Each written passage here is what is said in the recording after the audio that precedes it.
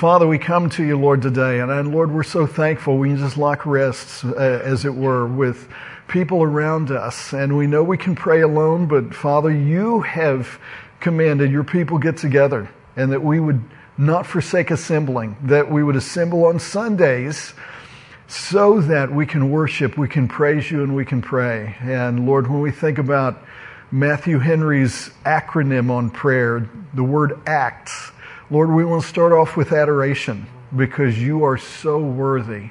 Lord, we want to make confession because we have in so many ways not lived up to what you are worth. And so, Lord, we want to thank you, though, for what you've given us. In resources, we can do exactly all that you tell us because of your grace. And so, Lord, supplication, we're praying you help us do that. Even do that right now. Because, Lord, all the praise isn't building things up to me. It isn't building things up to the speaker. It is building up to the Word of God. So, Holy Spirit, speak to us now. We ask it in Jesus' precious and powerful name. Amen. Thank you. You may be seated in the Lord's presence. And, I thought Sean and I were talking in the back about whether or not that was a typo on the title slide of that one song, Come All You Unfaithful. And we thought, well, now is that a typo? But it's a new song. It's really good. And if you are calling people to come who are unfaithful, as many of us are, then we are calling them to come back to the faith, to come to the truth, to come rest in Christ's finished work, and especially to come to Christ as the truth, because only the truth is going to show you the way. And in our country, in our culture, the spirit of the age is to take you away from the truth. And I don't know if you've noticed this about our society right now, but we are typically the most intolerant against anyone who is going to judge our immorality. And that just kind of gets under our skin. And, that makes us, we don't want anybody judging us for how we're going to live our life. And so we need to be called back to the truth and back to a waking reality as the Word of God gives it to us. And so what we're going to do today, as the old preacher would say, Romans chapter 13, if you'll turn there with me now, this is going to be straight with, the old preacher would say straight with no chaser. Now, I don't know what that means. I think it has something to do with like undiluted, full strength. And today will be kind of straight with chaser. Okay, so first half of the chapter is going to be pretty straight. And it's going to go down hot. And you're going to be coughing, and your nose is going to be burning, and then we'll get to the latter half of the chapter. We'll give you some chaser, because for the last 20 years at least in American elections, between elections, abortions, unequal incarceration, school shootings, what I call the P3s, the three Ps, the pandemic, the protests, and the politics, they have raised certain very important questions for every believer. Like, what is the Christian's responsibility to act patriotically? How should Christians react to corrupt systems of government? Should Christians pay taxes, give their money to those governments? When is civil disobedience justified or necessitated, and to what extent should that be exercised? Should Christians fight in wars that are waged basically for oil addiction? Now, that's not my phrase. That is President Bush's phrase when he said that we are a country addicted to oil. Should Christians fight in wars waged for that? How are churches to respond when governments act in discrimination against religious institutions? So I guess what I'm trying to ask you today is, how should heavenly citizens live in an earthly kingdom? And Paul addresses this essential and important question for us who are the new Romans, in Romans chapter 13. So in a culture increasingly hostile to Bible Christianity and government increasingly hostile to biblical morality, which is the only morality that matches up to waking reality, about the truth about the way things really are. Well, if everything is going in this life is against us in that, what can the righteous do? What is a believer's responsibility? Well, Paul endorsed the validity of even a corrupt government. Or should the Christian fight and wage a visible physical war? Obviously, for centuries in church history, many times those who called themselves Christians believed exactly that. So this whole chapter is about Christians in an earthly kingdom. And I will admit to you up front, Christians sometimes respond intolerant, unjust, and unequal. And I'll admit to you, Christians sometimes thwart any kind of social progress. And I'll admit to you, Christians sometimes act as enemies of the state if they do not like that state. So Romans 13 teaches us 4 things regarding this crucial issue, regarding any earthly kingdom. First off, notice if you will, this is number 1. You must understand it is sanctioned by God, whoever is its head. You think about what happens in the opening chapters of Genesis, and not much is said. Not much is said at all. For 50 chapters, a book 50 chapters long, not very much is said about the earth and the age before the flood. That whole dispensation is just kind of glossed over. Because I think for dispensation number 1 after the fall, God said, okay, you had the knowledge of good because you knew me. But then you disobeyed me so you could get the knowledge of evil. So, okay, I'm going to take my hands off. My spirit is not going to strive with you. And let's see how that works out for you. And it was so bad, he had to press reset and completely start over. Just take Noah and his family out and put them in an ark and bring them through the flood. And then what you find after that first dispensation, and doing it that way is done, there are 3 institutions that God set up to save sinful humanity from itself. He gave us the family there in Genesis. He gave us the church, Acts chapter 2, and He gave us human governments, Genesis 9 verse 6. And God has not revoked His promises or His providence to operate through all 3. And here's the thing that messes us up about politics. God is operating providentially to bring about His promise.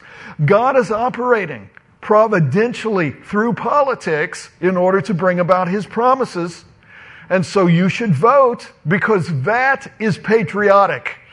And the Christian has a special opportunity and obligation after that point to trust God's providence through the operation of that process and our government's 3 branches. So we can vote for change, but the more important thing is we act to win souls, and then we trust to see God work. So verse 1 of Romans 13.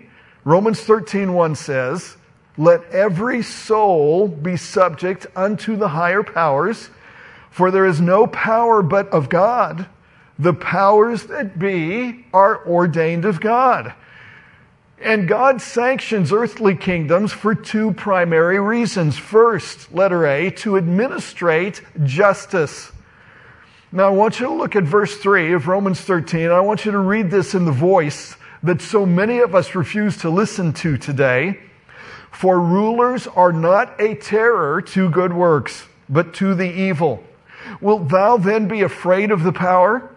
Do that which is good, and thou shalt have praise of the same."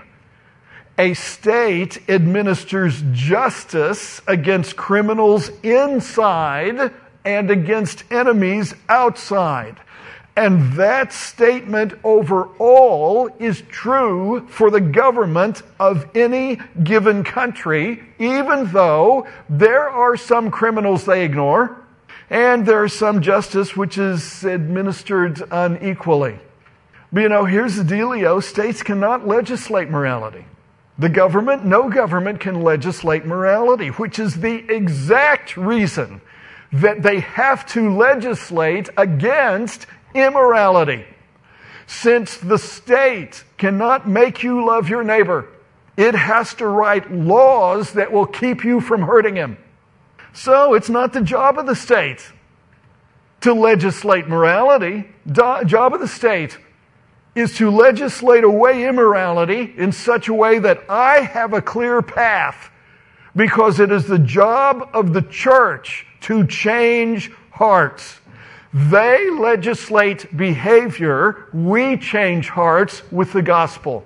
So the obvious problem with our founding documents is that there's no constitutional standard of morality. Not in the U.S. Constitution, not in the Declaration of Independence. There's no form of that word used. And the only standard that it talks about is setting weights and measures.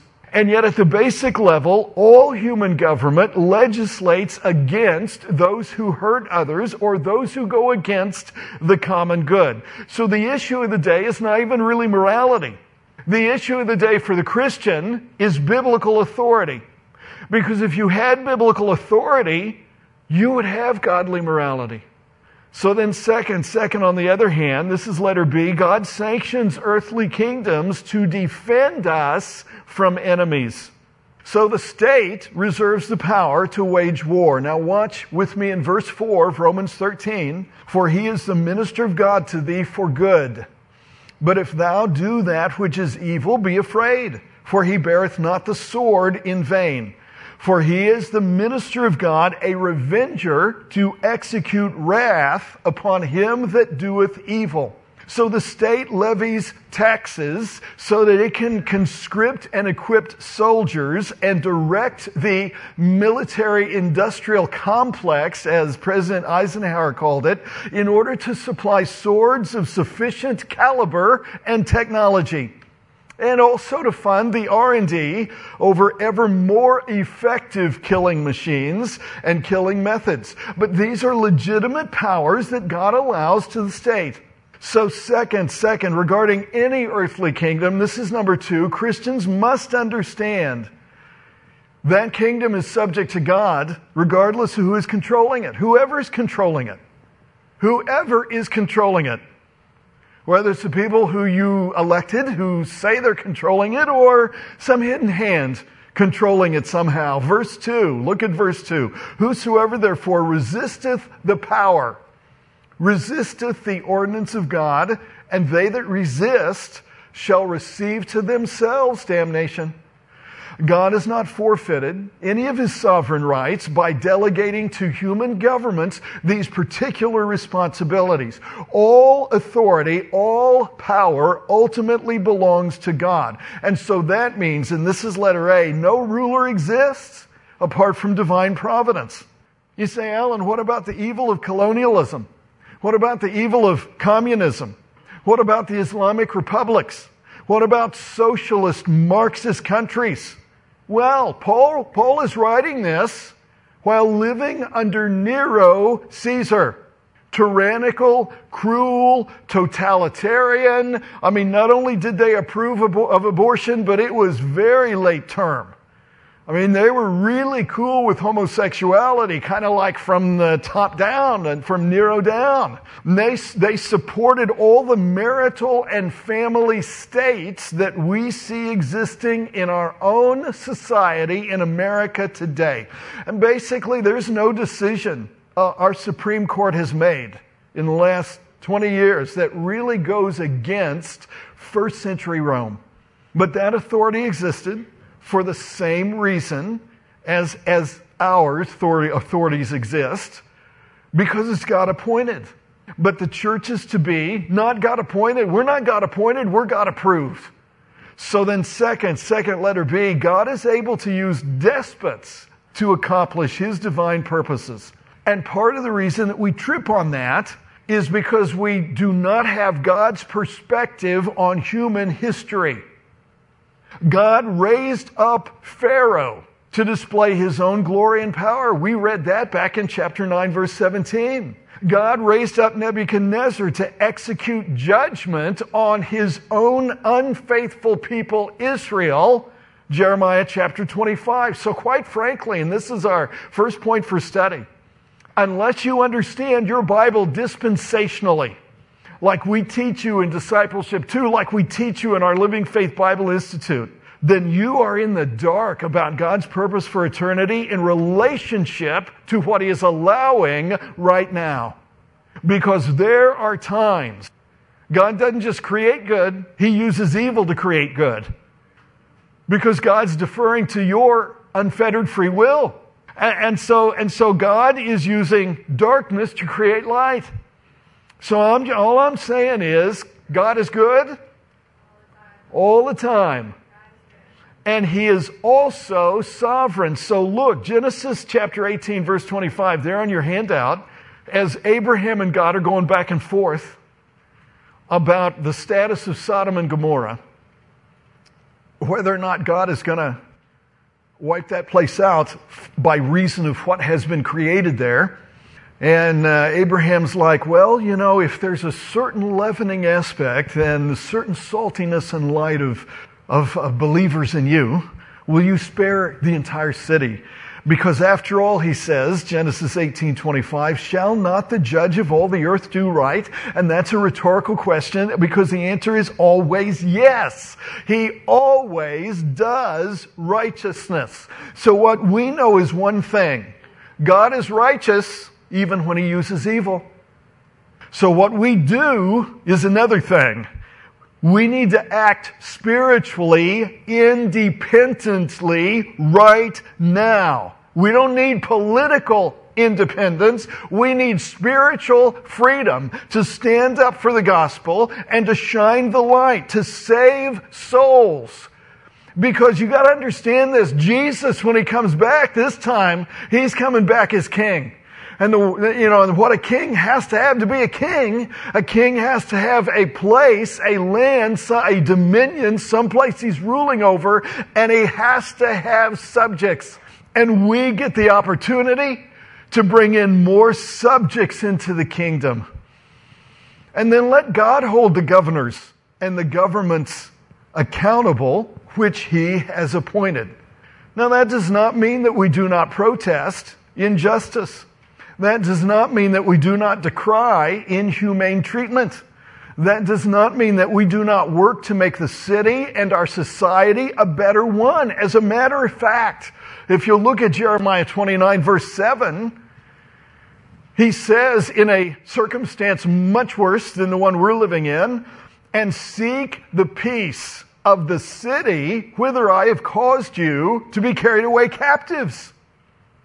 And you pray unto the Lord for it. You pray to the Lord even for the people who carted you off in exile. For in the peace thereof shall ye have peace. So we applaud the model and the courageous example of people like William Wilberforce or Martin King. But third, regarding any earthly kingdom, and this is number 3, we must understand it is to be supported even when it rules against us. So based on Bible principles, Paul makes an appeal. And he is so relevant to our times because he singles out these 2 supporting things. First, letter A, by obeying its laws, verse 5. Wherefore ye must needs be subject, not only for wrath, not just because of the consequences, but also for conscience sake. So if we violently resist the authority ordained by God, we're resisting God. So we submit not only for fear of punishment, but because to refuse to do so sears and scorches and singes our own conscience toward God. So it's fine. Do what the authorities allow. And we can march, we can protest. And that's fine. And at the moment that the police declare it a riot and say, okay, this is illegal, so disperse. Well, you don't even have to disperse. Sit down and wait until they carry you to the paddy wagon. Okay, that's civil disobedience. That's peaceful resistance. All that is fine. So we've got to obey its laws. But then second letter B, we've got to pay its taxes. Did I say this was straight? The first half of this chapter was just kind of straight. Verse 6, for this cause pay ye tribute also. for they are God's ministers, attending continually upon this very thing. Render therefore to all their dues. Tribute to whom tribute is due. Okay, pay your tax to the federal government. Custom to whom custom is due. Oh, that's all the sales taxes and all the different localities. Fear to whom fear. So it doesn't stop there. Honor to whom honor. Owe no man anything but to love one another. For he that loveth another hath fulfilled the law. And Jesus practiced in Matthew 17 what he and Paul both preach in Matthew 22. So, I mean, Jesus, whether you were looking at the religious institution, he said, okay, we pay our temple tax. Peter, go out and get it and pay it for you and me both. And, somebody gave him a coin with Caesar's picture on it. Well, who is this on the coin? Well, probably whoever it belongs to. So if he wants it back, you give it back to him. And we know that some of our money goes to fund things that go against Bible righteousness, just like it did in Jesus' day, and just like it did in Paul's.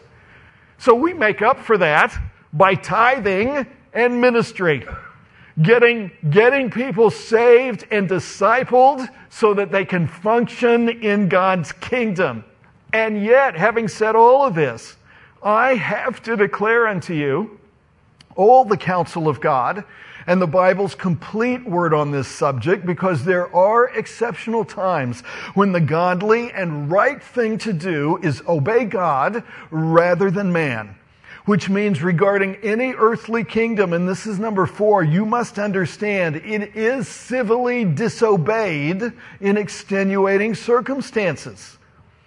You remember Paul's starting point in verse 1? A government's power is ordained by God, which means the government gets it from God, which means the government's power is not absolute power. A husband's power in his family, over his wife or whatever, that's not absolute.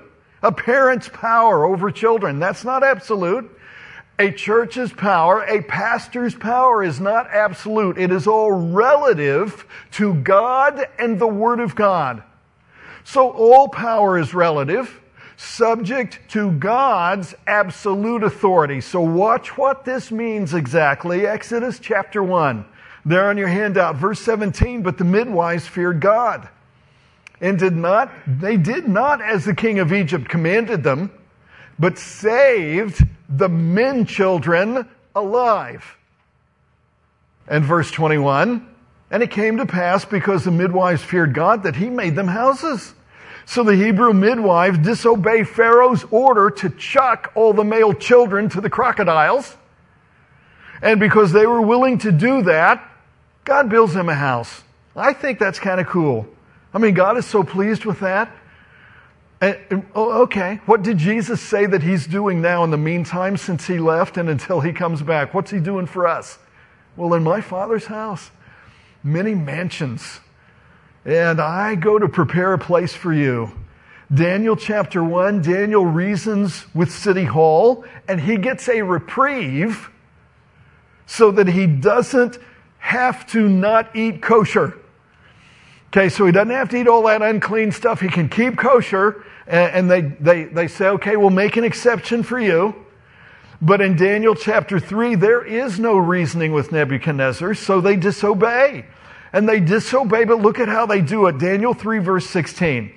Shadrach, Meshach, and Abednego answered and said to the king, O Nebuchadnezzar, we're not careful, we're not full of care, we're not tripping on answering you in this matter. If it be so, our God, whom we serve, is able to deliver us from the burning fiery furnace, and he will deliver us out of thine hand, O king. But if not from the fiery furnace, be it known unto thee, O king, that we will not serve thy gods, nor worship the golden image which thou hast set up. And then later in the book, Daniel continues to pray to God, even after doing that is made illegal. Peter and John refuse to be silenced when they are commanded to stop teaching and stop preaching in the name of Jesus and stop witnessing about how he saved them. Okay, wait, because this is our second point for study. Christianity is built on the blood of martyrs who determined to disobey governments and obey God instead. That's how Christianity was built. And you're afraid of going against what your peers think, or your professors, or your parents, or someone. You're afraid of standing for the truth as it is in the Word of God and biblical morality. You're afraid of that and what everybody else thinks. When the Christians of ages past sailed on bloody seas to get us down to where we are today. I mean, Earth's earliest Christians refused to burn incense to an image of Caesar and call him Lord. And they were willing instead to be lion food and gladiator fodder and nothing about fighting in order to overthrow anything. So when is civil disobedience justified? Let me give you three based on the parallel companion passages that we've just looked at. First, letter A. When earthly kingdoms outlaw preaching the gospel. That is what Peter and John got thrown in jail for. There is a lot of persecution that you could still avoid, and maybe you are avoiding because you have shut up about Christ's finished work, about God's grace to save you, and about how that change, that conversion, is actually going to change your lifestyle. It's going to change what the Bible calls your conversation in this world. It's going to change the way you live. And then second, letter B, here's a second time for civil disobedience when earthly kingdoms prevent corporate worship. A lot of places in the world today, the true church is underground. And it's underground because they practice quiet non-compliance. So you remember, when the mask mandate was in effect in Jackson County, and Independence, with its own city health department, said, okay, we're going to opt out of that. And so, kind of a quiet non-compliance was allowed. But when that one restaurant here in Blue Springs said, oh no, we're thumbing our nose at you, active disobedience was not. And so they got shut down. And it works like that. In some places for the church, it is either the government's way or the highway. Pastor Li Dechuan was released by Chinese authorities with a stern warning to stop his activities or face arrest and imprisonment again. Li was arrested by Chinese officials for the 13th time on April 11th for illegal preaching. His 6-month stretch of persecution began the previous October when a mob of police destroyed the primitive shelter used as a church by Li and the Christians of the village of Huadu. The next day, police arrested Li, his wife, 3 others for continuing their services. The weekly meetings in Huadu, which drew hundreds of believers in the Chinese underground church movement, was something they were against because the Chinese is trying to do its best to snuff that out. Third, letter C, when earthly kingdoms require immoral activities. So Dietrich Bonhoeffer and what was called the Confessing Church in Germany at that time was right to resist Adolf Hitler and speak against his immoral practices, particularly the racism against the Jews, related to how Hitler and his crowd was saying, look, it all goes back to the Rothschilds. Check the bloodlines. That's what it's about. And Bonhoeffer and others were right to stand up and say, no, we ain't going for that. Corrie ten Boom and her family were right to hide Jews in their home and protect them from Nazi Germany's death camps. Rosa Parks was right to refuse to leave her seat in the colored section of the bus because too many white men got on to fit into the white section of the bus. So she refused to get up and go to the back of the bus and stand the rest of the way home because of Montgomery's Jim Crow laws. How do you keep balance in this? By not breaking the law of God in order to defend the law of God. So I'm going to defend the law of God. I can't break the law of God. Now that means that abortion may very well be murder, but there's no law that you have to get one. So there's no justification in committing murder in order to prevent it. Why? Because the overriding principle is this, verse 9. For this, thou shalt not commit adultery, kill, steal, bear false witness, covet, and if there be any other commandment, it is briefly comprehended in this saying, namely, thou shalt love thy neighbor as thyself. That's what thou shalt do. Love worketh no ill to his neighbor. Therefore, love is the fulfilling of the law. So we must submit to the law of love. Now, since that was straight, and your eyes are watering and your nose is burning and, you can feel it going down, that's a wake-up call. And this wake-up call is to evangelism and discipleship and activity in ministry. Because this is a wake-up call to heavenly citizens. The late evangelist Vance Havner once said, there is anarchy in our culture, there is apostasy in our churches, and there is apathy in the pews. It is time to wake up.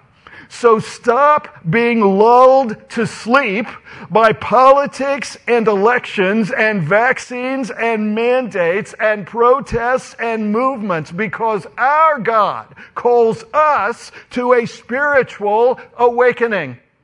What exactly must we wake up to according to the Bible? This is number one. This is woke Christianity. Wake up to living in radical love. And I think we're not much different today than Samson of old. I hope all of you single men are listening to me, because he fell asleep with his head in the wrong lap. And while he was sleeping with the wrong woman, the source of his strength was shaved away from him, so that when he finally did wake up, it was too late. And the saddest thing of all is he didn't even know it. I mean, he went out to fight him just like before. And I think in most cases, church marketing probably qualifies as false advertising. So I think a lot of churches are lying about their product because it's not living up to their claims. And we never have to market a church if the members of the church really had love to each other and their neighbors with this kind of God-given, Holy Spirit-driven, Jesus-qualified love.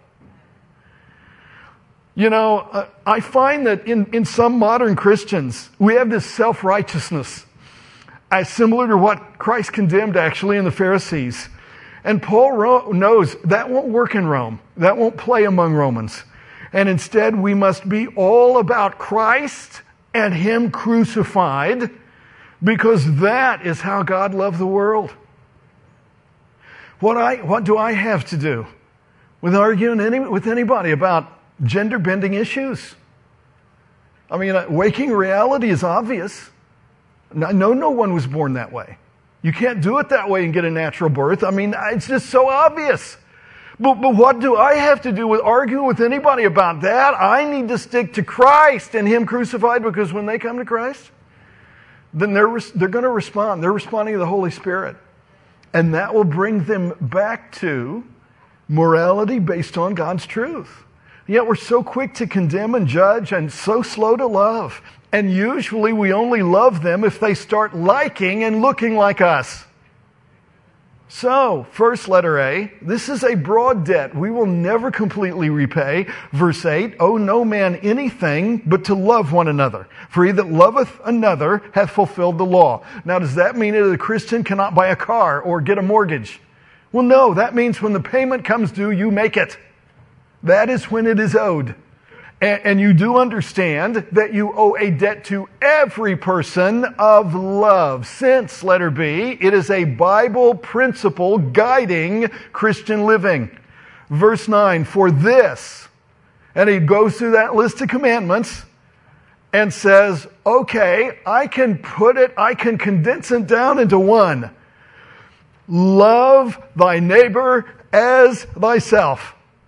And that alone fulfills every expectation God has for you after you get saved. And when we wake up in a gray fog and the lines are blurred by the media and the anti-media, we must default to love. You say, Alan, what if I don't know what to do? Do the thing that most expresses love.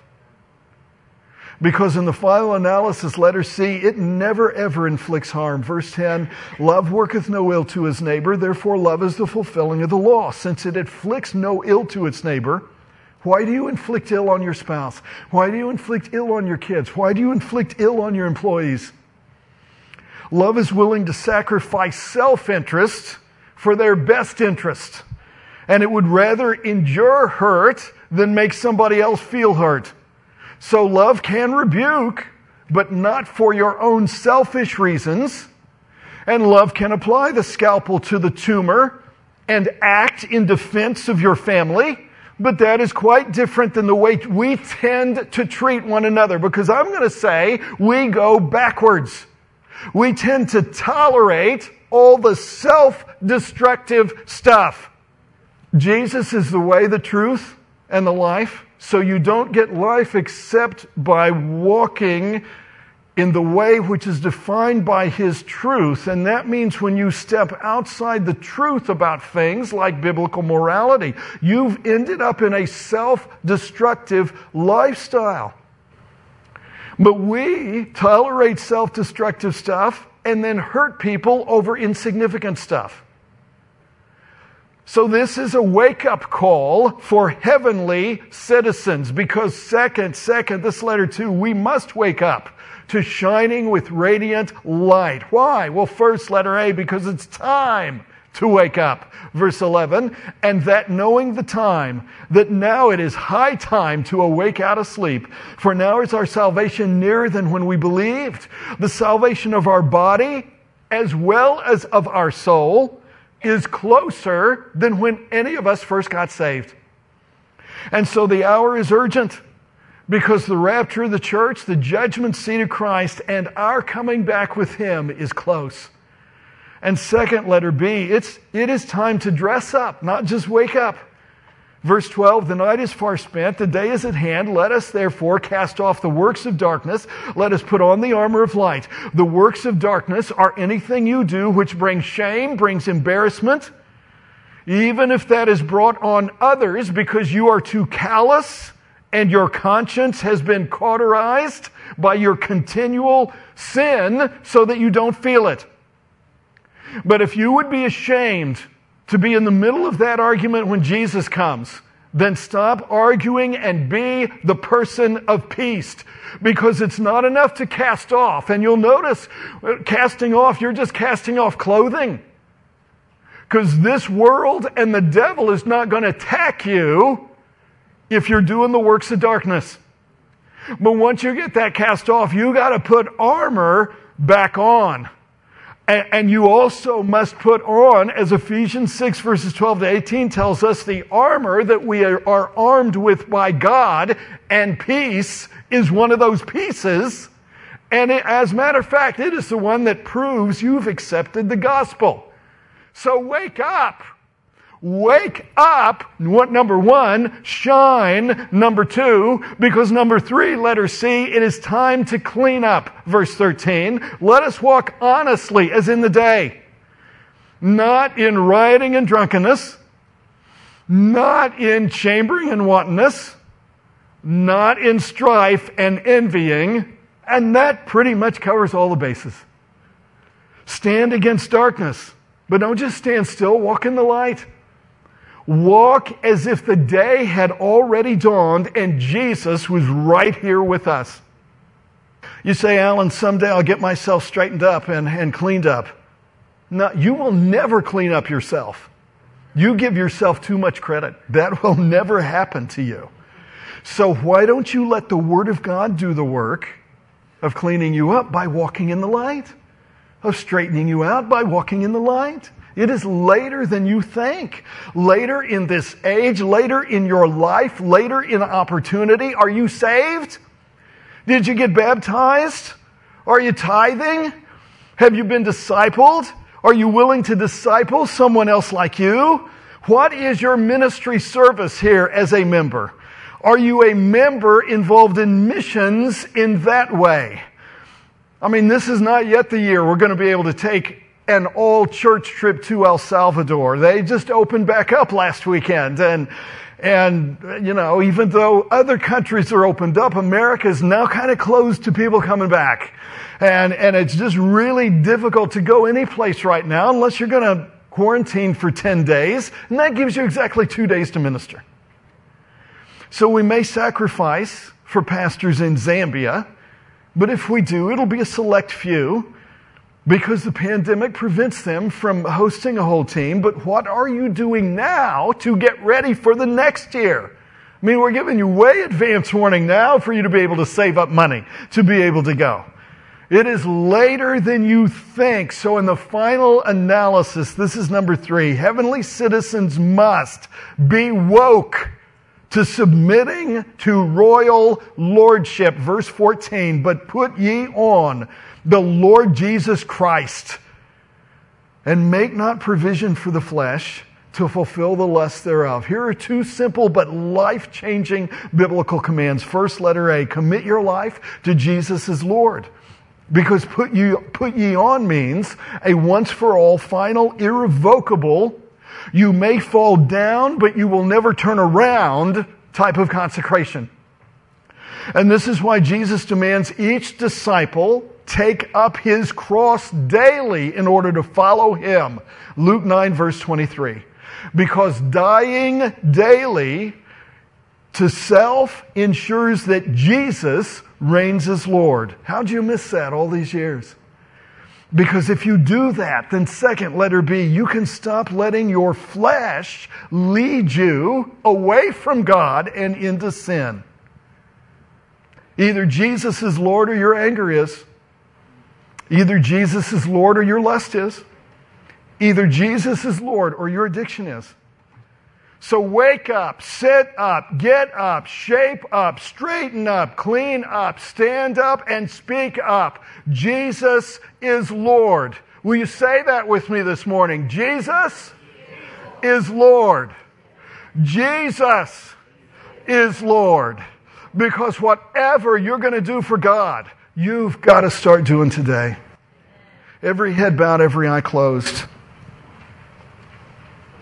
And you do understand that this is a spiritual way of living, which requires a spiritual life. So then maybe the reason you resist a spiritual, Bible, truth-based way of living is because you don't yet have spiritual life. That means you need to be born again. You need to be born a second time, born by faith in Jesus.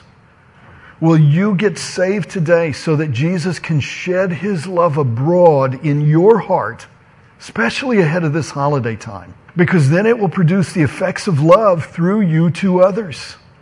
That is the kind of life God wants you to have today by his grace. And it is your faith in his grace that activates Christ's finished work on your behalf. So all you have to do today is pray. Just have the faith to pray and say, God, save me today for Jesus' sake. Jesus, I see what you did on the cross in dying so that my sins would be atoned for. So today I believe in Jesus. I believe for what you are promising me, eternal life. Let me start with the life, the eternal life. And then I'll trust you, Jesus. I'll just keep trusting that is what will give me a spiritual way of living. So Jesus, I'm placing all of my weight on the fact of your sacrifice on the cross and that God was satisfied, therefore I am justified. So today I turn around and I offer you my life as a living sacrifice back to you. Here, Jesus, I give you my life because I believe. If you pray that right now, God will put you in Christ and the Holy Spirit in you. Just pray and ask him to save you today. And if you do that, meet us here at the front and let us record it and rejoice with you. I have a book to give you on the next steps for new believers. Go ahead and stand, bump elbows with your neighbor as we get ready to pray and then sing on our way out. Next Sunday is the Sunday right before Christmas. We're going to talk about that stage which we have all been in for the last 2 years. It's not red and it's not green. It is yellow. And we're going to talk about that actually from the Christmas story itself, and also a junior choir doing their Christmas performance on Saturday, but on Sunday, them and the Harvest Kids, who've been learning some of the same songs, are going to lead our worship next Sunday. So invite some to come with you so they will not miss out. Father, I thank you today. I thank you for how you meet us through your word. And I thank you, Lord, that when we just bow down, put Christ high, when we lower and prostrate ourselves to kiss his feet and put the Word of God higher and above us, the Word of God does the work for us. There's nothing for us to do but completely trust in you. And Father, I pray for all those today who are doing that. I pray for every interaction, every family member we meet, every relationship over this holiday time. God, help us to make it not just about the manger, but the cross, and more about Christ than about Santa or anything else. And Lord, we know that you'll open doors for us to do that, because we ask these things today in the precious and the powerful name of Jesus Christ our Lord. Amen.